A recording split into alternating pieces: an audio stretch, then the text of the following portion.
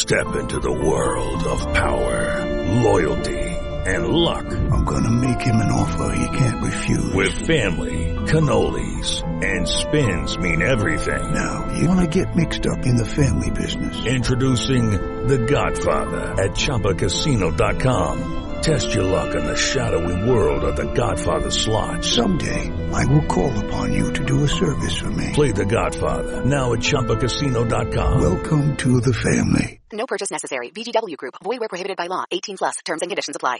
From Variety, I'm Michael Schneider.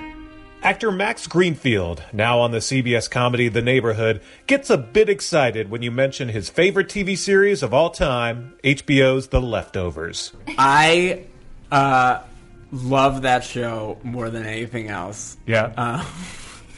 I'll give myself away. And I did an entertainment, they like, I'll probably get in trouble for this, but like, they do this Entertainment Weekly thing where they go, we'll pick an actor and a writer and a producer to like make picks for Emmys. Yeah. And they asked me to do it this past year. Oh, you're one of the secret I was the secret person. And for show, I said, am I not allowed to vote for The Leftovers? Is that a real thing? I guess I'll vote for Handmaiden still. Yeah. The fact that it didn't get nominated for any Emmy makes me feel like the Emmys are bullshit. Right. Just on that alone. Yeah. One Emmy. It got handed out, got nominated. Yeah. I watched season 1. I thought it was extraordinarily dark. I thought, why am I sticking with this? I don't know why. Every week I'd be like, oh God, this is a rough way to go to bed. But I kept coming back, and then the season ended, and the season 1 finale was like, oh, geez, this is what I stuck around for, and I put it to bed. However much time passes, we get to season 2. I go, all right, I still kind of love this thing. Mm-hmm. Let's get in and let's see what we do now that sort of the information from the book is over. And boy, oh boy, did somebody recalibrate. And this thing took off. And I told Ben, I said, I'm going to give, and here's what's great about the finale. I told Ben I was going to give him a great quote. And this is how, Mike Schur is a good friend of mine. Mm-hmm. And Mike described it better than anybody I had ever seen. He goes, it was like, because we would discuss it every week. He goes, it was like watching, there were 10 episodes. He's like, it was like watching a juggler juggle 9 balls, and for the very last one, catch all of them. Yeah, that's good. Yeah. And I was just like, it was so perfectly done in the way they did each episode, focused on a different character, and then you had the finale that where you're like, okay, well, where are we going to go with this? And it just look, I have 2 kids. Most TV shows put me to bed. It does, and they're good ones too. Yeah. It just naturally, I get into bed, I turn it on, I go excited to watch this, and then I fall asleep. This one puts me on the I'm like, I have the TV up to my face, holding it, and my wife will be like, "Can you please get out of the way?" I cannot. I'm Michael Schneider, and on this edition of the podcast, we talk to the Neighborhood stars Max Greenfield and Beth Behrs about their new sitcom and why they enjoy the multi-camera sitcom format. They talk about their previous experience working together on the film Hello, My Name is Doris, and their favorite episode of TV of all time. While Greenfield chose the Season 2 finale of The Leftovers, Behrs went back to a famous 1969 Carol Burnett show sketch starring Tim Conway as a rookie dentist and Harvey Korman as his unwitting patient. It's my favorite episode. My favorite episode's about to start. 'Cause you're my favorite episode. My favorite episode. Coming real, it's the next episode.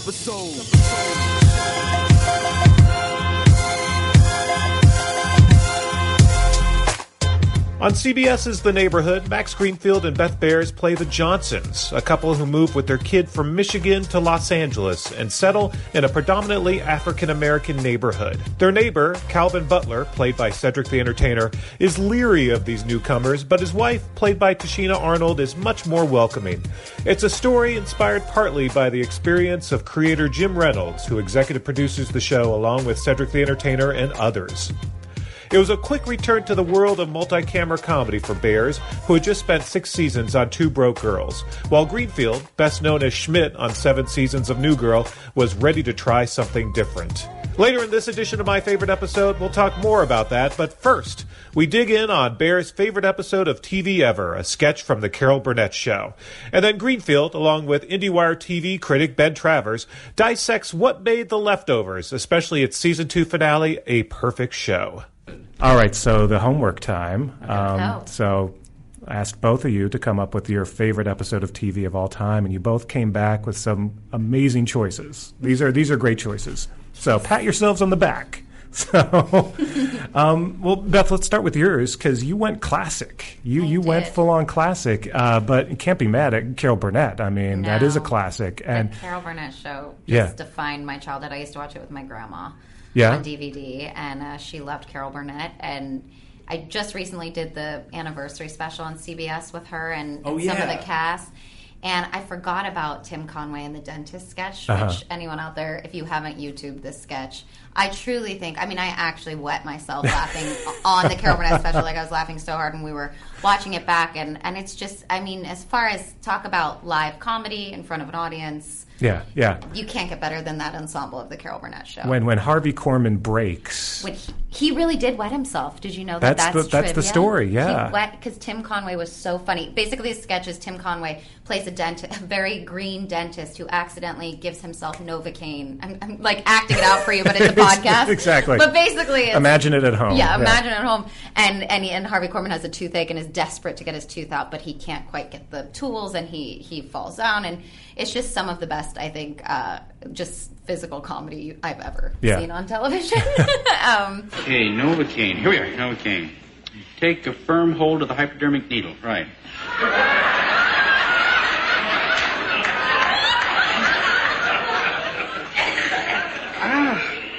And Carol, is a genius, and I've so looked up to her my whole life. I was going to say, how did she inspire you to become a comedic actress? I mean, when YouTube first came out, they put the Carol Burnett and Julie Andrews, this is so nerdy, but the Carol Burnett, Julie Andrews Carnegie Hall specials on YouTube, and I watched those hundreds of times. I mean, I love musical comedy, too, so Carol did obviously a lot of that as well.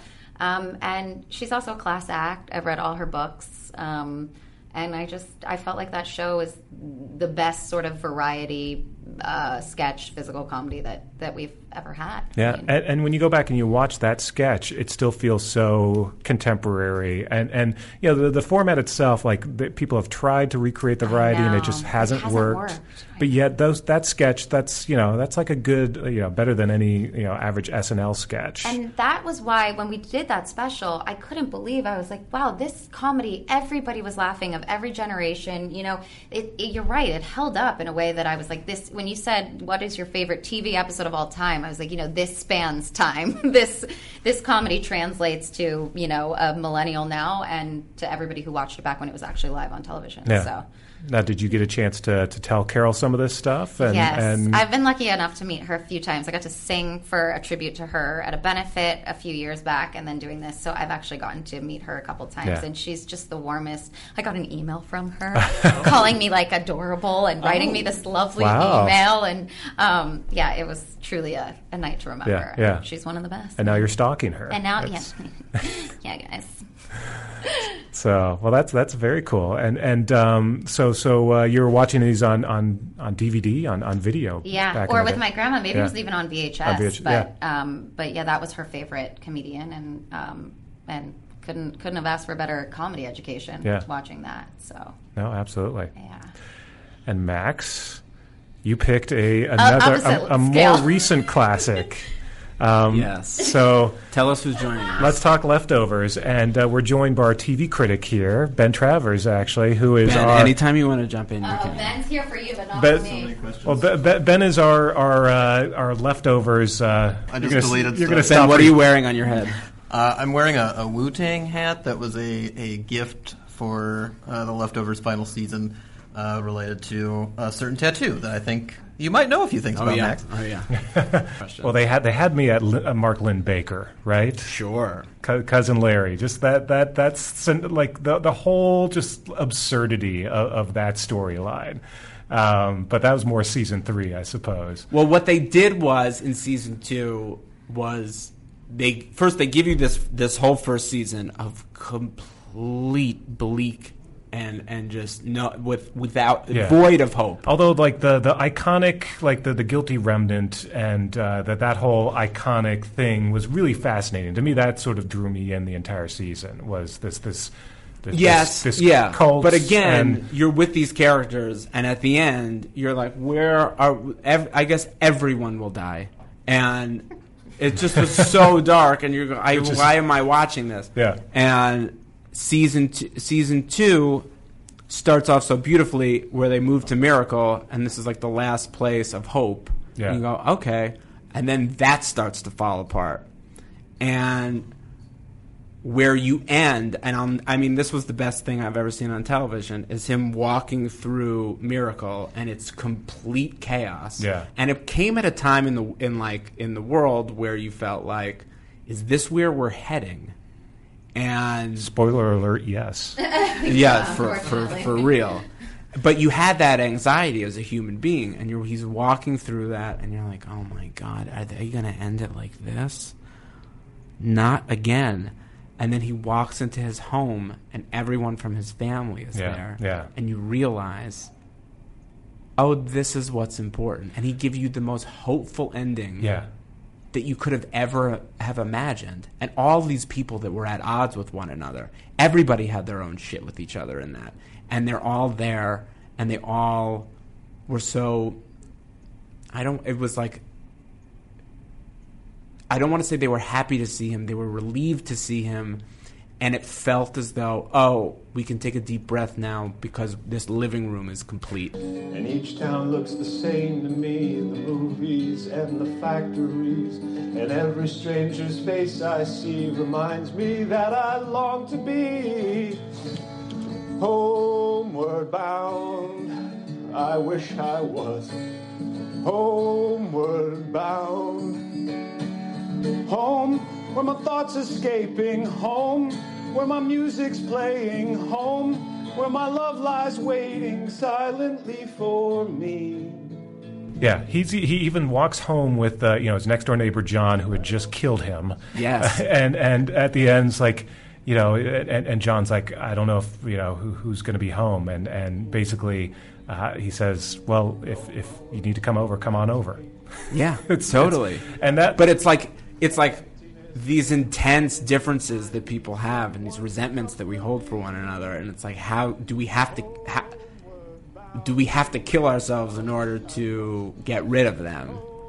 And like, I'm not sure that anybody really dies in those episodes, and I'm not sure he really dies in those episodes. I think it all exists on the same plane. It just, that's the journey he needed to go through for him to accept the fact that he was loved and he has love to give. Yeah.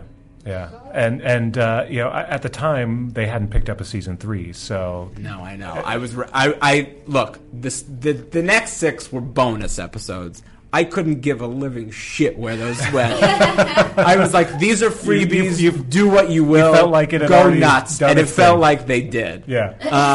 And I watched every second of it, and it was the best. But the season 2 finale was the end for me, and it was. This is really making me want to go back. It's working. The plan is coming together.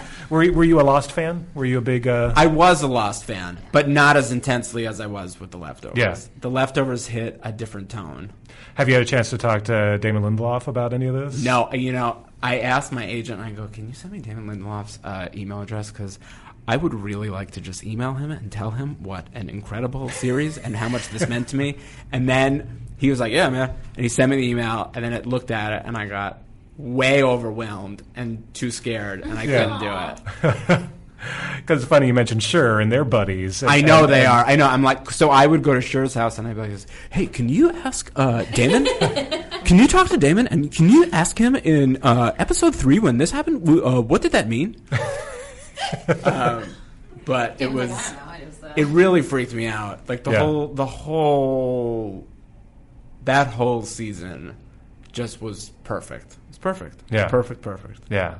No, it was well crafted. I mean, talk about some of the Regina King. Oh, everything. And I think like I always seem to be attracted to things that I like know that I can't do. So I mean, like you watch any sort of network or cable comedy series, and you go, I see what's like happening here. I see what they're doing. You see how they're making this. And it doesn't make you appreciate it any less. It's just like, oh, I see what you're doing. This was something that I watched and go, don't know how this is happening. And I'm just going to watch it as a viewer. Yeah. And it just washed over me like a confusing, beautiful blanket. Yeah. Who did you like have anybody to talk to about it when it was over? Like, did you have people like around so you could like ask them questions and talk over like all the stuff that happened? Because I felt like that was one of the most exciting things about The Leftovers was when an episode ended, it gave you so much things to guess what would happen next, but also just to dwell on. Did you have people like to talk to? Sure, about it? Okay, I would go to Schur's house. There you go. And it was like the best person because he's so smart and so TV knowledgeable that I'd be like this. Mike, I know you were able to dissect what happened last night. But you know what was nice about why I picked the finale is that you had all these moments that you were trying to dissect and you were trying to figure out and you were trying to make sense of, and then you got to the finale and you got to that moment where he walks in the house and his whole family and nothing had to be figured out. Yeah. It was the most obvious, plain, simple moment of television after the most complicated, insane roller coaster ride that you had ever been on, and the simplicity of it is what made it so beautiful. And you went, thank you, now I will go to bed. Damon, thanks, man. Yeah, and again, and I felt actually sort of like relieved for Damon because he was still fighting all these post-lost demons where, you know, he was so criticized for the finale. Well, he took it more personally than Carlton Cuse did. I mean, they were both criticized for it, but Damon took it really personally. Well, and so to see him really get all this acclaim for especially season 2 of The Leftovers, it's almost like those demons had been excised. Well, what's so great about podcasts that we're on right now, and podcasts in general, is that, Damon did like 17 podcasts leading up to and after that had aired, and I listened to all of them. Yeah. And it was like getting to listen to, and I guess that answers your question too, Ben. It's like now that these exist, and you're like, oh, you can go straight to the source and listen to them talk about it. And he talked about how disappointing like the Lost, the reaction to the Lost finale was, and part of what I wanted to email him about was like, hey man, don't you fucking listen to those people. You are a special person, and what you've done with this show meant so much to me as a human being, and like, oh. Now you're just reading my episode reviews verbatim. But it really was. It was like I've never felt more at peace at the end of after having invested so much in a season and a series ever. Now, when you watch something like that, do you say, "Damn, I wish I was on that"? No, I would have ruined it. I would have fucked that one up. Again, I heard Justin Theroux talking about it once, and he would, not that I would play that role, but he was like really talking about how so much of what they had to do in that was specific to the scripts. And like to the note. Yeah. I know it was like that on Mad Men too. Mm-hmm. And I think the pressure of that would have been in a show that I mean, I guess when you're in it, you don't know. But like, I think I would have crumbled. Yeah, I would have crumbled early. Also, it would have been like, we have to kill him off. It's not in the book, but he dies. He for sure dies. Exactly. You'd have to show your ass off too. Yeah, so for sure. I don't know if you were. Yeah, it wouldn't have the same effect. No, not the throw ass. And what's interesting too is season 2 ended with all these cliffhangers with what happens to Evie, what happens to the guilty remnant, and then spoiler alert, they come back and they just annihilate everyone and basically start over. I don't feel like season 2 had spoilers at all. I felt like it was wrapped up. You felt like it was wrapped up? Oh, sure. I said I remember it ending and being like, for a show that I loved. And was like, I'm good. Yeah. Well, I remember the way they talked about it was similar to that, was when they decided to do season 3 was partially because they felt like they'd kind of climbed the mountain, like they'd reached the peak of the mountain and they were getting ready to go down and just kind of finish it off. So they wanted to have some moments for Nora and they wanted to have some stuff that could kind of continue the story, but they didn't feel as much pressure to really nail it because they'd gotten 2 so well. But yeah, totally. I mean, it was... Because Nora was a piece of a larger puzzle at the finale of season 2, and she was inclusive of the love he felt within his family. That's Carrie Coon, right? Yeah. How she doesn't win a fucking... Yeah. Anyway. Give Carrie Coon something. But they had to start listening to those anonymous EW. Yeah, I know, that's for real. But then season 3 ends where it's just the 2 of them.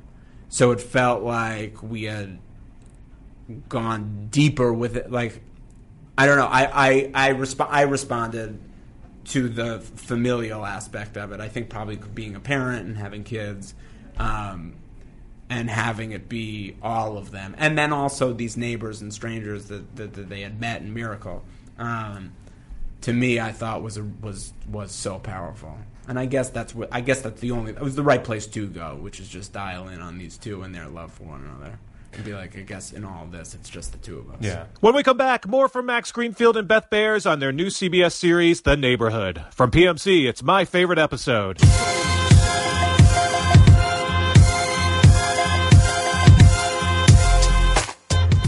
We're back. It's My Favorite Episode, and I'm Michael Schneider. Neither Max Greenfield nor Beth Behrs were originally cast in CBS's The Neighborhood, which stars Cedric the Entertainer and Tashina Arnold as a couple in a predominantly African-American community adjusting to life as their neighborhood starts to change and gentrify. Greenfield and Behrs relished the idea of working together on a larger ensemble, and both admit that they love the multicam sitcom world. I think that was part of the reason why we were so excited to do the show together, is that, I just think, I mean, at least from my point of view, we were both coming off of TV shows, and successful ones at that, and to sort of come together and try to create a real ensemble, knowing Cedric and Tashina were already involved, was sort of the plan. Yeah. And the hope that that's what's, propelled us to... a good chemistry. Well, I remember at the TV Critics press tour, I think it was Cedric who likened you guys to the Golden State Warriors. That's so nice.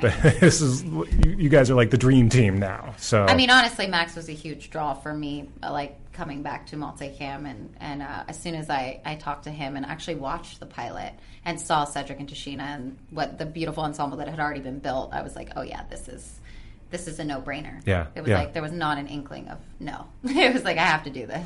Well, you guys had worked together before, right? And Hello, My Name is Doris, we'd worked together. And we only got, though, a week or 2 on set because it was a small movie. A beautiful cast was Sally Field and Michael Showalter, but we had become friends then over the years. So it's nice to actually be able to do comedy every day, all day together. Yeah. Totally. And especially, you're just going to have to wave your hands every once in a while. For you, Max, you had done a multi-camera sitcom about 10 years earlier, right? But you haven't done many of those. I had done one a long, long time ago, and then had done a few episodes of Hot in Cleveland. Some of those guys had been good friends of mine, and went and did that show. It was so much fun. And then had done an episode of Will and Grace the year before on the new season, but had always known from New Girl that that's where I really wanted to go. Yeah. Yeah. How so? How come? I just love that type of television. Yeah.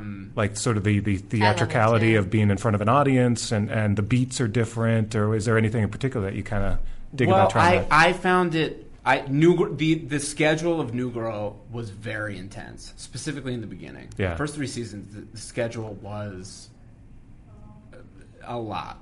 And to maintain the energy that you felt like you needed to perform comedically was very difficult. And there were days where I would come in and it would still lead to a different kind of funny, but maybe unintentional, where you were like, what are we doing today? Because you wrapped at, 11 o'clock the night before, and you're there and you're like, I guess this is what's happening. And then it opened itself up to improv and all sorts of other things. And then you're like, okay, I guess we're just finding a lot of this as we move on, as opposed to on a multicam where it's somewhat set to some degree and you're rehearsing and really like focusing in on certain beats.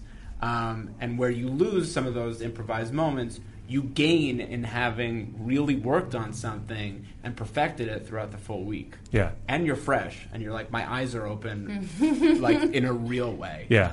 And you get to go home at 5 o'clock some days of the week. Yeah, Yes. totally. So- It's nice to have a balance.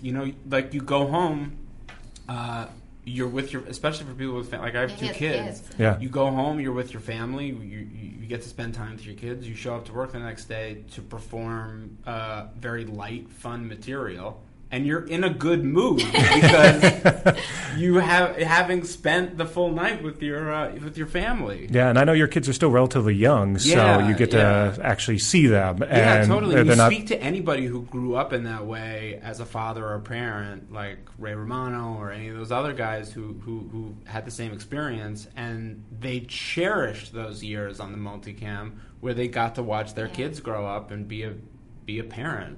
Yeah, yeah. Well, and Beth, you mentioned that you sort of, were you certain you wanted to jump back quickly into multicam or in TV in general, or? I definitely was. I love our jobs, so I was definitely wanting to jump back in if it was the right thing, but I just didn't. I thought I would change it up and do something different. Yeah. And did do a single camera pilot, which I loved. I loved everyone involved with Lee Daniels, and it didn't end up going, but now that I'm back doing a multicam, I am just head over heels in love with it because I come from the theater, so it's the closest you can get with the live audience to what it feels like to be on stage, and it feels like you're doing a play almost every night. And like Max says, you have that rehearsal time. There's also a family and a camaraderie that I think happens on a multicam set instantly because you're thrown in front of a live audience that I loved, and that happened on Two Broke as well, and it happened here instantly. And I grew up watching multicam. Yeah. I love multicam, and it's great. Yeah, it seems like there's nothing like the energy of tape night when you're like when they announce you, when you come out and wave to the audience, and then and it's a masterclass. I mean, in comedy, because when you fail hard. Like when you go out there and you land a joke and it dies, like you learn, and you adjust, and you can really feel out, I feel like, comedy and the music of comedy in a way in multicam that I don't know in single cam if you get that sort of instant fail or succeed. Yeah, and Jimmy Burrows did the pilot, right? Yeah. Yes. Yeah. So is he still directing, or is... We think he might come back. Might come back? For the back night. He's doing Will and Grace. It was so great to have him in the pilot, though. Yeah. He did the pilot for Two Broke? He did, multiple episodes of Two Broke. And he can tell you how to hold like a pencil and get a laugh. I mean, that man, he doesn't even have to look at you. He can listen and know. And also, like, listening to him, I worked with him on Will and Grace, and that thing is such a moving ship that you're like, okay, this sort of is what it is, and you either jump on or you fall off and drown. Yeah. But to have him on a pilot and to listen and learn on on how he thinks a show should be, not only just not only how the episode should be directed, but how it should function to set us up for hopefully a lot of episodes in the future was really fascinating. Yeah. Yeah. No, speaking of masterclass, I mean, Jimmy Burrows is always a masterclass. And yeah, I only go to tapings where he's directing because I know we'll actually be able to go home by like 10 o'clock. Yeah. No, not even like 8:30 yeah, exactly. at the latest. Yeah. But we've maintained that kind of schedule. Yeah, we have great writing and not a lot changes, and we rehearse all week. And and it's like it's just a very professional group. So talk about what drew you to the story itself, because especially these days, it's tough to talk about race relations. It's in a comedic way, obviously, and it's you're again acting against two of the best in Cedric and Tashina. But nonetheless, this is a controversial topic to some degree, and there are moments where you have to be the clueless, new white neighbors and say things that are slightly inappropriate. Did that give you pause at all? Like, do I want to go down this road? Or is that a challenge that you're like, yeah, I want to go down this road? Hello. Hi, I'm Marty Butler. My parents told me you just moved in, and I had to come and see for myself. Well, hi, I'm Dave Johnson. Come on in. This is my wife, Gemma. Hi, Gemma. Hi. Oh boy. They weren't kidding when they said you guys were not from around here. Oh, no, we just moved here from a small town in Michigan. Right into this neighborhood. I love it. And why wouldn't you look at these built-ins? Oh, I know. Aren't they to die for? They might just be. I'm sorry, what? No, it's just that there aren't a lot of other people like you around here. I'm sorry. Are you saying it's going to be a problem that we live here? No, not at all. No, not for me. I'm an engineer, so all the science says it's good for people who live in diverse communities. Well, good. We couldn't agree more. Yeah, it's too bad my dad hates science. Calvin?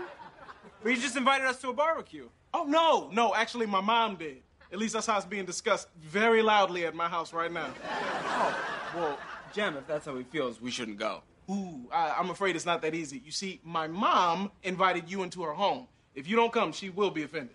Won't she understand? Seriously?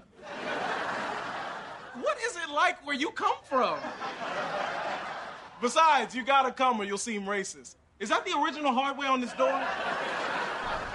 I think, some of my favorite multicam moments over the years in Cheers or even something like Friends, there's a sort of, there was a groundedness to them that when I watched this pilot, I loved that these were real people, like full-fledged people that I felt like really existed. And so I feel like if we were going to tackle the issues we're tackling in a multicam, that this was the writing and the ensemble to do it in. So I had no hesitation as far as like the pedigree being able to deliver and us all sort of being able to drop in and get there.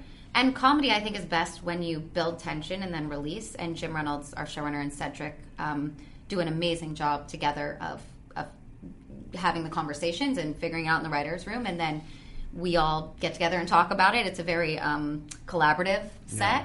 There's a lot of conversations that we all have on set, which is kind of awesome. Like, I didn't know what something meant that my character didn't know, and I had to ask Tashina, like my character would. So, I mean, I think that there's definitely that element to it. But to me, that was sort of the easy part. Mm-hmm. Is like you knew how you were going to be when the Johnsons interacted with the Butlers. And to play that sort of, I guess, to play unaware or to play those beats was not what I was nervous about. I was like, that's just what it is, and that's what's going to be the journey of this family, and that's going to be a lot of where the comedy comes from. What I thought was interesting about it, though, was the dynamic that we were going to have when we were away from the Butlers, and if there was a balance there, because like a traditional family sitcom where you just have a husband and wife, not unlike Everyone Loves Raymond or these other shows where you've seen some of these guys come back to TV, whatever it is. But I don't necessarily know that show works right now. And Jim Reynolds has talked about this a lot. He's like, I just didn't want to have this show be another show about or he goes, when he thought about developing, he said, I couldn't develop from the perspective of a middle-aged white guy. And I think coming off a New Girl, for me, that was part of my problem, was that I didn't necessarily want to do a show and didn't think there was room or didn't think we needed another show from the perspective of a middle-aged white guy. Right. There have been plenty of those through the years. And we're good. We're good. To be totally, and to be totally honest, like the only one that I've seen work in the last few years, the amount of spin you had to put on the ball was to make him Barry, and he's an assassin who's taking acting classes, right. Which is so good. And then you're like, all right, right. I can't. I mean, unless we go that direction. But on network TV, where does that live? And what I think is really interesting about the show, and we were talking about this earlier, is that how much we love these scenes between the two of us, where we are separated, because it allows us to participate in a show like that. But it adds a whole nother element when you see the full spectrum or the landscape of this show. Yeah. How many episodes have you guys taped now? 10. So yeah. What's is there a rhythm by episode 10, or do you feel you're still sort of discovering the beats and your characters? The show was almost an instant sort of like drop in, as far as like I felt like it all gelled really well. I mean, in She Broke, we were shooting till 3 or 4 o'clock in the morning that first season, and like Max and I were saying, there's something that gelled really easily with this. But I think every episode has been a conversation. I mean, there's definitely been finding it and talking about the characters. Yeah, we've seen how Jim has wanted to structure each episode, and that's been pretty consistent. Mm-hmm. And I think learning how that was going to work, we were like, oh, okay, so this is what this show is, and this is how this is going to work. I think the cast sort of gelled immediately. I think any sort of chemistry that builds is really just about progressing the story and having, the first 2 episodes, you have the Johnsons move in, and the only thing that they can really play is sort of like walking on eggshells and being like, I'm sorry, am I not supposed to do this? But as we start to become more comfortable and start really living there, is when you get to see the Johnsons as a flawed family, and you get to see them challenge some of the ideas of the Butlers, and you see these people who are now then stuck together. Yeah, it's about the relationships. Like an actual sort of premise can only take you so far. And that's the great thing in having a show that has a premise, so that you can sell it, and it's also a show that's based on the creator's real life experience, so you have that background. But then ultimately, it's going to be about these characters, and how they relate. So going back to you two real quick, because we kind of we moved too quickly past you guys meeting on the set of the movie, and you sort of became pals after that. You stayed in touch. We ran into each other on vacation in Mexico, and that's when I feel like I got to meet your daughter. You didn't have Ozzy yet, but no. But yeah, and I mean, I'm obviously a huge fan of Max's, and was like, oh, of course I want to play Max Greenfield's wife, because we get to do so much physical comedy. It's like you're not nearly as douchey as Schmidt. Exactly. It's a pleasant surprise. And Hello, My Name is Doris. We had a really good chemistry, and it was so short that we didn't really get to explore where it could have gone, and now we do. And I really wanted Beth to do the show just because multicam was something that was somewhat new to me, and being able to sort of just at the very least pick up on just the level in which you perform at was really has been invaluable, especially when we shoot it with no audience. No audience is hard. Yeah, Beth just lives. It's years of knowing what that audience is like. You what you're gonna get. You hear it in your head. You hear it. Yeah. Because I'll deliver a line sometime and be like, "Well, what do you think?" And they'll go, and just bring it up. So it's nice to just it's been really good. And with me, they're like, Jim Carrey, calm down, calm down. Bring it down. I never get bigger. Yeah, with that.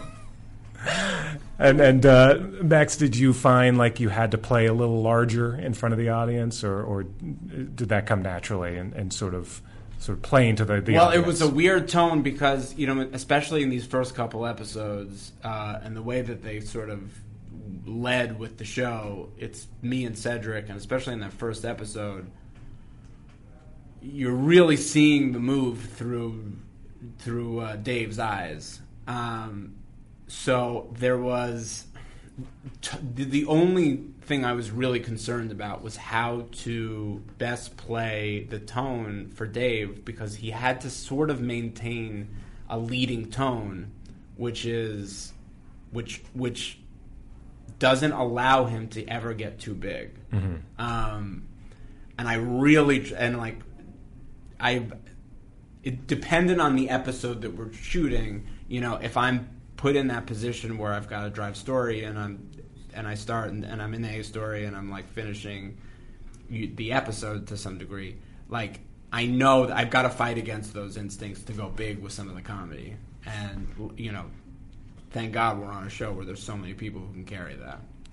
You know, another thing about multicam sitcoms, this is pretty much the last form that still does 22, 24 episodes a season. Everyone else these days is doing multiple projects because they're doing like 10 episodes here, 5 episodes there. Is that something that you think about and sort of, you know, there's that steady work versus wanting to do more, or is it hard to juggle that when, you know, you're on full time a 24 episode season show? Or I guess we'll know when you get to it. But I mean, it was hard for me on Two Broke, you know, with just the level of what we were doing. I was exhausted. You know, at hiatus would come, and you know when it was a two-hander, it's just two people talking the whole episode. It was a lot. So Kat and I had a hard time going into hiatus projects or movies, if you know, because you're just really, your body is like sort of done. But this is it's an ensemble, which is nice. And I love having a job that you love to go to every day. I think to have 22 is great, and I'm not tired yet. Are you? We've done half almost. Yeah, we're good. No, you're ready to do. And we get done in March. We have time to go do a movie or go do episodes of something else. So it's just a dream. Best job. Yeah. the best. Yeah. Best job. And I think, look, I think both of us had options after New Girl, and the girls. And There's lots of the girls. shows. Girl shows. Yeah, and I don't think either one of us would have said yes if we didn't feel like this was our best option. Well, and you had the unique situation where you both came on after the pilot, the original pilot, so you were able to sort of see also what the show was, what it might be, what it could come into. It's really hard to develop and to go into something blindly where you're like, here we go, I guess we're doing this show, and then they cast around you, and then they build the sets, and they do everything else, and the tone is sort of set, and then you're on there, and you go, this doesn't, I don't know about this. Okay, well, I guess we can get around that, and then all of a sudden you go, this is not the show I signed up for. We were in the incredible circumstance of getting to see something, getting to fill in a lot of the blanks, and to know a lot of the unknowns, and you go, oh, well, if all we have to do is come in, and I mean, it was a daunting task to sort of balance out what Cedric and Tashina had created, and Marcel and Shion. But that was sort of the gamble. It's like, can we elevate what's there, and can we balance these families? Yeah. Also, what's great about CBS now Monday nights is that New Girl fanatics. They double whammy. They get the double whammy. They get Schmidt and Coach. Yeah, look. So Damon signed on and said yes, and he knew that, and I had been screaming about multicam forever. Yeah. I was very jealous. Yeah. I wasn't necessarily sure that I was ready to like jump into a show yet, but when he signed on, I went, "Oh, damn it!" Yeah. So there you're all in the family. Yeah. It's good. So asked you your favorite episodes of all time. Now, what about your own personal episodes or moments that you filmed that you think about? I know, putting you on the spot here a little bit, but is there something that you're in particular proud of, or a moment where you just said, nailed it? Wow. I like for Neighborhood, there's an episode we have coming up with us. We were really happy with it. We were really excited. We really grow we haven't seen a lot of Gemma and Dave's relationship, and the whole episode, it really we got to drop in and develop sort of who these two are as a couple, which we really loved. And then also the comedy was, he does some physical stuff that is in an elevator that is beyond. That was really great. I mean, Two Broke Girls had a few episodes where I was like, yeah. Like, I freak danced an Amish boy to death. Like, there's ones that, like, when people come up to me on the street that they say. But that episode that's going to air soon, the anniversary episode, was great. It was good. I mean, on the multicam, it's interesting because, you start, because you're with something all week, and then you tape it, you build an affinity towards the story you're telling up until the point where you're doing it. And this was the first episode where you get to see Dave and Gemma together outside of the full ensemble of the cast. And one of the things we talked about earlier was how strong the Butler family was. And it was important for us to make the Johnson family, when you see them on their own, to be as strong and to be... And it was important for when the audience gets to see what their values are and who they are as a couple, that they believe in them. And there were some things that we were sort of bumping up against early on, and it took a real conversation with Jim Reynolds, who runs the show, and God bless him, he is the fucking best, because he really has taken a difficult approach on this show, which is to listen to input, and he listened to us, and we really worked through it, and I think at the end we came out with exactly what we all really wanted. And I remember I saw that end scene. Into editing. Yeah, I know, I was so nervous about this end scene that we shot, and I was like, can I watch it? And I watched it, and I had the same reaction as Jim had when he watched it, which was, oh, I love this couple. I really just love them. I can't really, I don't know how to, I wasn't able to articulate what it was. It was just these are sweet people who are nice to each other. Mm-hmm. And I really love them, and I think that to me was what cemented what the goal was for us in the beginning, which is complementing what the Butlers had done. And I felt like a real comfort after that, we can move forward with the show now. Yeah.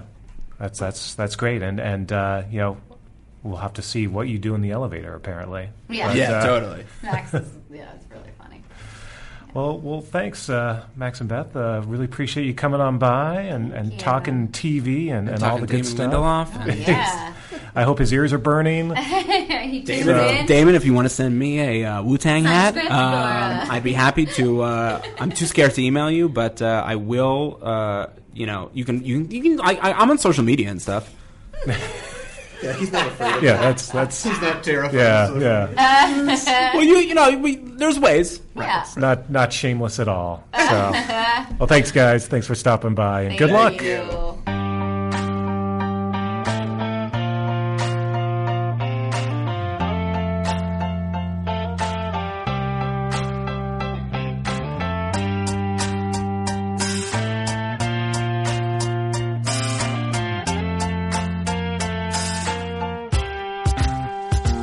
And that's it for this edition of My Favorite Episode. Join us again next time as we once again explore another guest pick. And be sure to subscribe to My Favorite Episode on Apple Podcasts, Stitcher, or anywhere you download podcasts.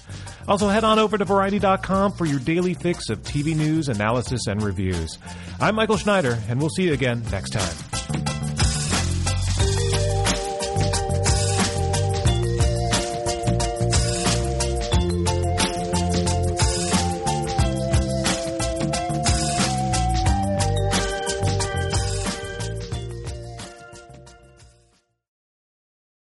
Lucky Land Casino, asking people, what's the weirdest place you've gotten lucky? Lucky? In line at the deli, I guess? Aha, in my dentist's office. More than once, actually. Do I have to say? Yes, you do. In the car before my kids' PTA meeting. Really? Yes. Excuse me, what's the weirdest place you've gotten lucky? I never win and tell. Well, there you have it. You can get lucky anywhere, playing at LuckyLandSlots.com. Play for free right now. Are you feeling lucky? No purchase necessary. Void where prohibited by law. 18+. Terms and conditions apply. See website for details.